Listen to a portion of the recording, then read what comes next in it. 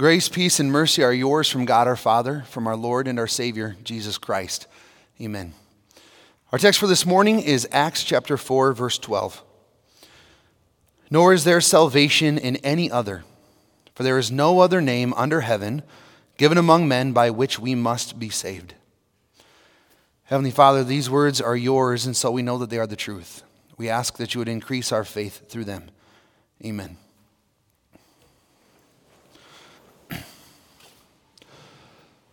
The only intolerance that is tolerated is the intolerance of the intolerant. It's a mouthful, but it speaks the truth about our society, about the culture in which we work and live, the culture in which we as Christians seek to express our faith in Jesus as the one and only single path of salvation. So the only intolerance that's tolerated is the intolerance of those who are intolerant. Is that us? Are we intolerant? Is the Christian faith intolerant? I'd say that when it comes to nationality or skin color or social status or culture, I would argue that Christianity is the most inclusive religion in all the world. Because our faith, the Christian faith, it doesn't care where you came from. It doesn't care how much money you have. It doesn't care who your parents are, what you look like, or what color your hair is. It proclaims the same exact truth to every single person. It comes to you and it says that you are a sin-stained wretch, an enemy of the only true living God. And that because of your sin, what you deserve is to be eternally separated from your Creator, from the one who gave you the breath of life. Scripture comes to every single person and says all have sinned and fallen short of the glory of God, that there is no one who is righteous, not even one. And so Christianity, the faith of the Bible, is all-inclusive. It encompasses every tribe, language, nation, ethnicity, and gender. Every single one of us is exactly the same. We all deserve hell. But our faith, the Christian faith, is also comprehensively inclusive with the good news too. Because we are all, no matter our background, no matter our skin color, no matter what language we speak, we are dearly loved by that one and only living God. And in that love, he has sent the world a Savior, not for some, but for every single person. And that love of God, the saving work of Jesus, of his Son, it is all-inclusive, and it encompasses every single tribe, language, ethnicity, and gender. We are exactly the same, and that the Savior was sent for us. And so this truth of Scripture, both the law that tells us what we deserve by ourselves and his gospel, right? The good news of Jesus' work, of his innocent life, of his sacrificial death, of his victorious resurrection. This truth is the most inclusive truth the world has ever known, and it unites us in a way that nothing else ever could. But in practice, the message of Jesus Christ does not unite, it divides. And we know this not just from experience, but this is what Jesus warned us about. This is exactly what Jesus teaches us. He says, I have not come to bring peace, but a sword. He tells you, a follower of Jesus, that you will be hated by all for my name's sake. That's because the name of Jesus, the Christian faith, draws a distinct line. You don't get to choose who your Savior is. You don't get to choose what he looks like or where he comes from. You don't get to choose how you are saved. The Bible holds him up and it says, this is him. This is your Savior, and this is what he has done to save you, and there is no alternative. These words, these words were spoken by Peter. He was filled with the Holy Spirit, so he was able to speak with boldness and a little bit of sass. The day before, he had gone to the temple, and there was a guy out there who had been lame from birth. He had never walked, taken a step in his life. And he's always out there begging outside the temple gate. And so Peter bends down. He says, I don't have money, but I'll give you something better. In the name of Jesus Christ of Nazareth, stand up and walk. And he did. And so this guy that everybody sees as lame, as can't walk, beggar on the side of the gate, he stands up and everyone their attention is on them. It causes this big commotion, and Peter recognizes this is my opportunity. I get a chance to tell every single person here, no matter where they came from, that Jesus is the fulfillment of the prophecy, that he is the Savior of the world. I get to tell them that this faith is not a faith that's just for here and now, but this is a global faith, a global universal truth. And it's not just for here, it's for eternity, that the resurrection of the dead is real. And through faith in the name of Jesus Christ, you get to go to heaven forever. And so they arrested him. They hate the message of Jesus, and so the chief priests, the teachers of the law, the elders, they arrest him and they put him on trial and they ask him, by what power, by what name did you do this? And filled with the Holy Spirit, he says, it was by the name of Jesus Christ, the Nazarene, whom you crucified, but whom God raised from the dead. By him this man stands before you healed. This Jesus is the stone that was rejected by you builders, which has become the cornerstone.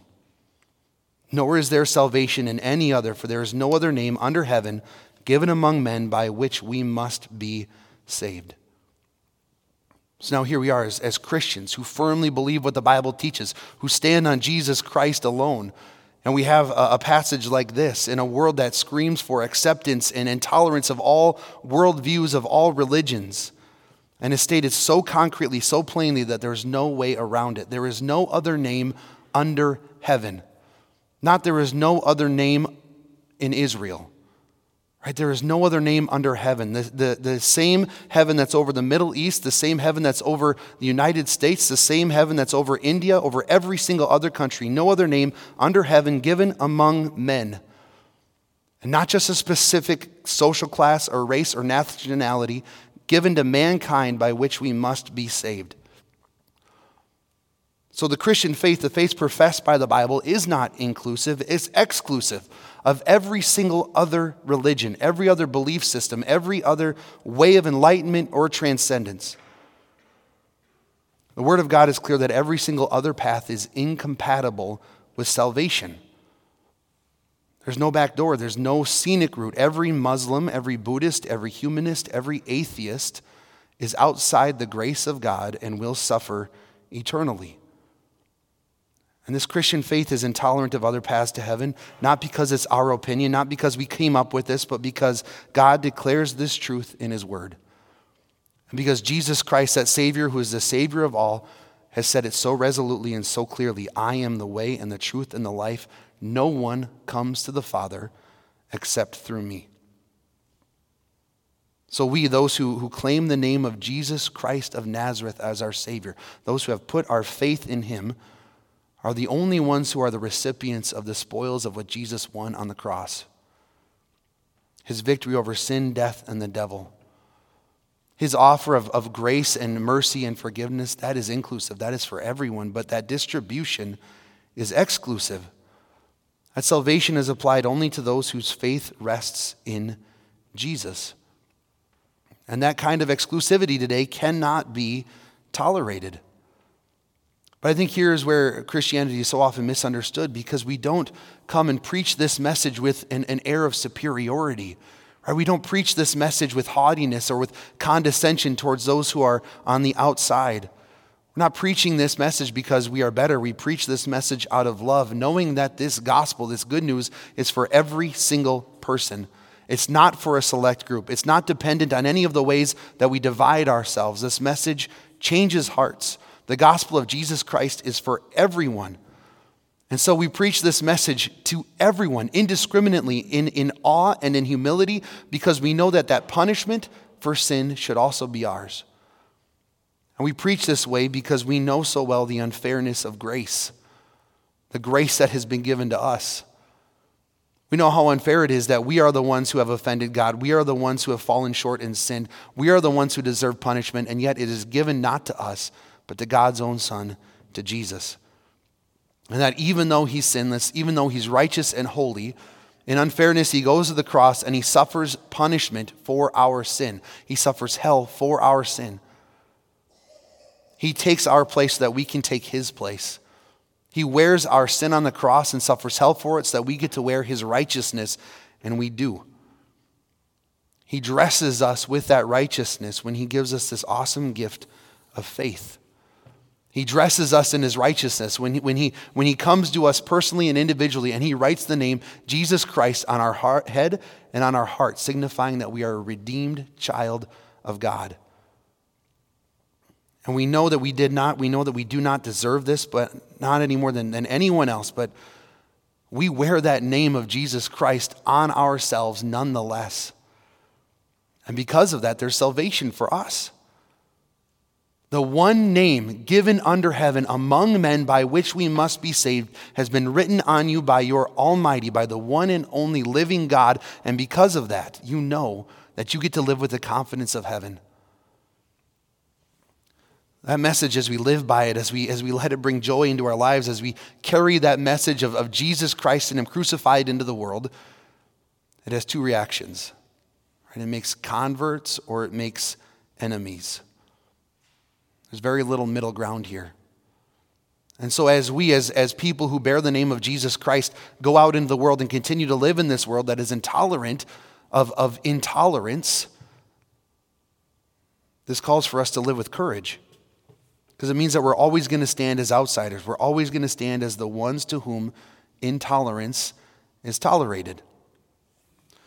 That includes this college, right? Bethany Lutheran College stands here in the eyes of the world as weird, doesn't it? Bethany Lutheran College is a strange and weird college. And it's weird in the same way that every other truly Christian institution or church is weird. Because Bethany was founded on the unchanging truth that there is one way, that there is no other name under heaven given among men by which we must be saved.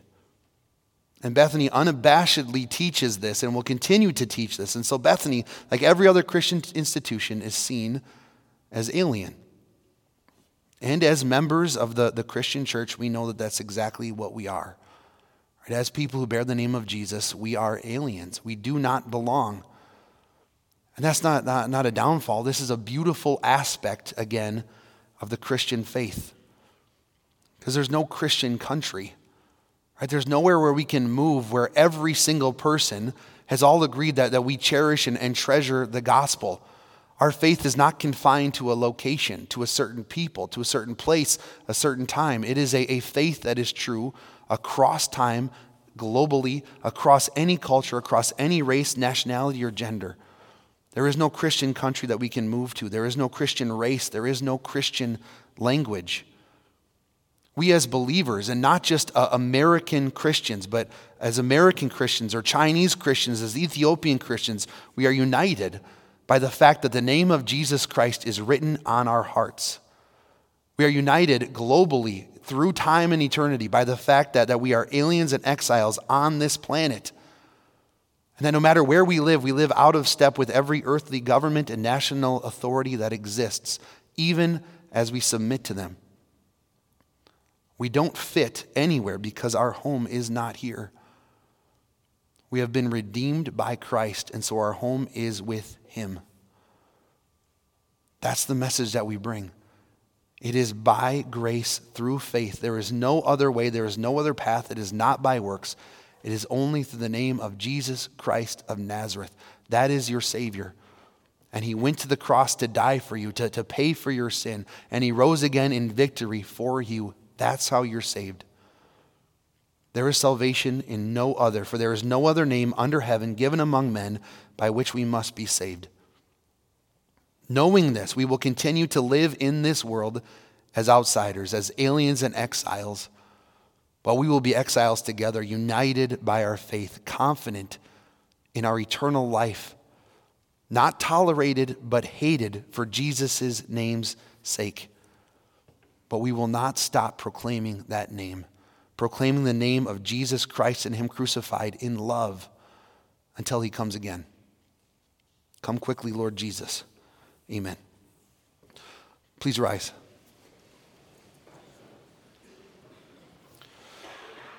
The peace which surpasses all understanding will guard and keep your hearts and minds through faith in Christ Jesus our Lord. Amen. We'll continue with our Lord's Prayer. Our Father, who art in heaven, hallowed be thy name. Thy kingdom come, thy will be done on earth as it is in heaven. Give us this day our daily bread, and forgive us our trespasses, as we forgive those who trespass against us. And lead us not into temptation, but deliver us from evil. For thine is the kingdom, and the power, and the glory, forever and ever. Amen.